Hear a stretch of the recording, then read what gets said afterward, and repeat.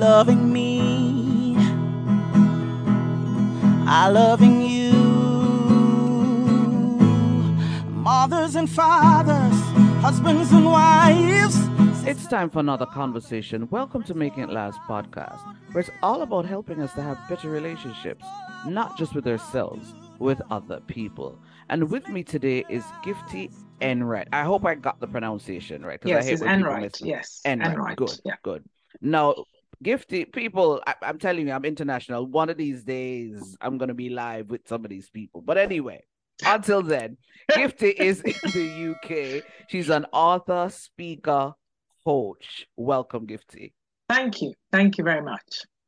Now, we're going to go right into it. How can one's well being impact productivity? But before we do that, when you when you're going to describe well-being, just give us a context. What do you mean? So for me, well-being is living in a balanced state so that all aspects of yourself are getting the equal attention that they need. So for some people, all what they're doing is just career and not giving any attention to the kids, not looking after their body, not nurturing their relationships. So they tend to be having a one-dimensional life. And that makes you unbalanced and that ends up affecting your health. And so, well being is Mm-hmm. when you're living in that balanced place. So, it's not just your physical health, you have mental health, you have emotional health, and you have spiritual health. That is well being to me. Okay. I have a question though. Do you think the whole idea of having a balance though, is that really possible? Or is that really just something that's idealistic that people throw around and say, oh, you need to have a balance? Do you think it's really possible? So, um, it's it's more of an overall balance. So you can't be balanced Okay. every minute and you can't be balanced every day. So you will have an Uh, unbalanced week. Sometimes you have an unbalanced month, even. okay. Um, but it is having the goal in terms of the target, as in not to neglect any part of your life. And so, depending on what's going on, for example, um, when your kids are small, your attention might be, taken up a lot by that nurturing responsibility, which means that perhaps other things have to be dialed down a bit, right? But it's that constant, so balance, if you like, is Mm. constantly adjusting the dials, Mm. right? Depending on where you need to be. That is what balance is. Okay, fair enough. All right. So now that we've created a context, how then does that impact on our productivity? So you can't be productive when you're all over the place. And so, um, Mm. let's say somebody is not been sleeping well Okay. and just has not been sleeping well since they can't even remember when, right? Now, to expect that person to be as productive as somebody who is sleeping well and having the usual, I don't know, 7 to 8 hours every night, biologically, is just not even speaking the same Mhm. language, because there's certain repair and restoration that goes on when people are sleeping Sleeping. well. And so it affects your bandwidth, it affects your memory, it affects the way you process information. And so if your well-being is all over the place, when you're coming to work, and we're just using sleep here, and you're sitting in that meeting, I mean, I know this from when my kids were young and you're waking up God knows how many times through the night and stuff like that. You're sitting in a meeting. I mean, I had instances where I'd be talking to somebody I've known for years, I couldn't even remember their name, right? Because I wasn't sleeping well. So that's how it affects productivity. So let's take stress again, another example. So, if your well-being is all over the place and you're stressed out and you just jacked up on cortisol all the time, your Mm-hmm. body's in fight or flight, right? So in terms of being creative, you need to be in a relaxed state. When people are saying they're in the zone, nobody's in the zone when they're pumping cortisol and they're stressed out and just running for their life. You can only be in the zone when you are in a certain emotional state. And when people are in that zone, they're more productive. They see more things. They can go deeper. They can think outside the box and all that stuff. So productivity, if you want to be more productive, your well-being is absolutely pivotal because it underpins your biological systems for a start. It allows you to be able to think straight. It allows you to be able to see the wood for the trees and get more strategic in your outlook rather than just being in a constant survival mode and just literally, just focusing on just the one thing in front of you. Is this whole idea then of one's well-being, is it then supposed to be a joint effort between yourself and, let's say, your workplace? Because the reality is that a lot of us spend most of our time at work, whether it is we're doing it remotely or in a physical space. So Yeah. is it then supposed to be a joint responsibility? And if then, how can that happen? Right. And so it's not just a joint responsibility with work, it's your society as well, your community, right? It's a holistic Fair thing. enough. Fair And enough. you, the individual, have to take responsibility for your well-being. You can't expect somebody else. So a lot of people are trying to foist this on their employers, and the employer can provide all sorts of facilities. You can have a gym with all the equipment and stuff, but if the individual is not prioritizing their well-being, they're not going to use the gym. Right. So the responsibility starts with you, as in you understanding what is important to your well-being and what you need to prioritize. And that is when you're able to take advantage of the facilities you have around you. Now, talking about the environment and your employers and the society and all that, again, if you understand how important your well-being is, when it comes to emotions, for example, you have firm boundaries in place. And so you're not allowing people to take advantage. You're not allowing people to make you work, I don't know, 26 hours or whatever it is and ignore your family and all that. And so when it comes to the responsibility, again, it's up to you to enforce that boundary. So your employer can put policies in place to make sure that people are not being asked to work stupid hours. So that's as far as the employer can go. When it comes to society, when it comes to your neighbors, respecting your boundaries, right? If you're not there enforcing the boundaries, people are going to run roughshod over you. So the responsibility stops with you, but others in society also have a duty of care to make sure that at least they provide what people need in the workplace. And if we're talking about community, the people respect boundaries that others have put in place. Hello, everybody. My name is Gifty Enright. I'm an author, speaker, and coach, specializing in women in the workplace.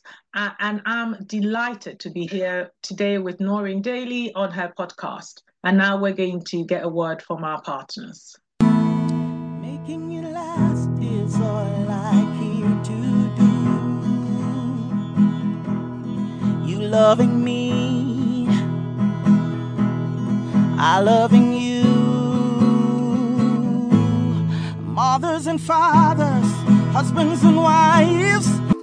You can't live your best life without a healthy immune system. Boost your immune system the delicious way with Zappy's organic juices and punches. Made from local produce with zero added sugar, our juices cleanse and revitalize your body as they boost your natural immunity. Try our delicious flavors: Beat It, Berry Bomb, Get Fresh, Ton Up, and Island Splash. Find us on Instagram at Zappy's Organics, or call or send a WhatsApp message at 1-876-779-8910 to order today. That's 1-876-779-8910. Zappy's Organic Juices and Punches. Live your best life today.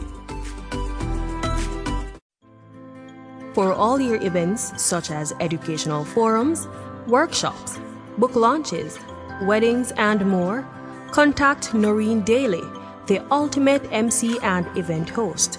Visit noreendaly.com or follow her on Instagram at Noreen Daly Jam. Noreen Daly, creating long-lasting memories. Does your business lack branding? Having difficulty realizing your vision? Look no further. Splinth Brand Design Consultancy specializes in developing personal and business brands. Services include strategic management, website creation, social media branding, and more. Visit them online at www.wearesplint.com. Splinth, the brand you need to succeed. Making it last is all I care to do. You loving me, I loving you. Mothers and fathers, husbands and wives. Welcome back. I love the fact that you keep using the word boundaries. There's somebody who's going to watch or listen to this and think, but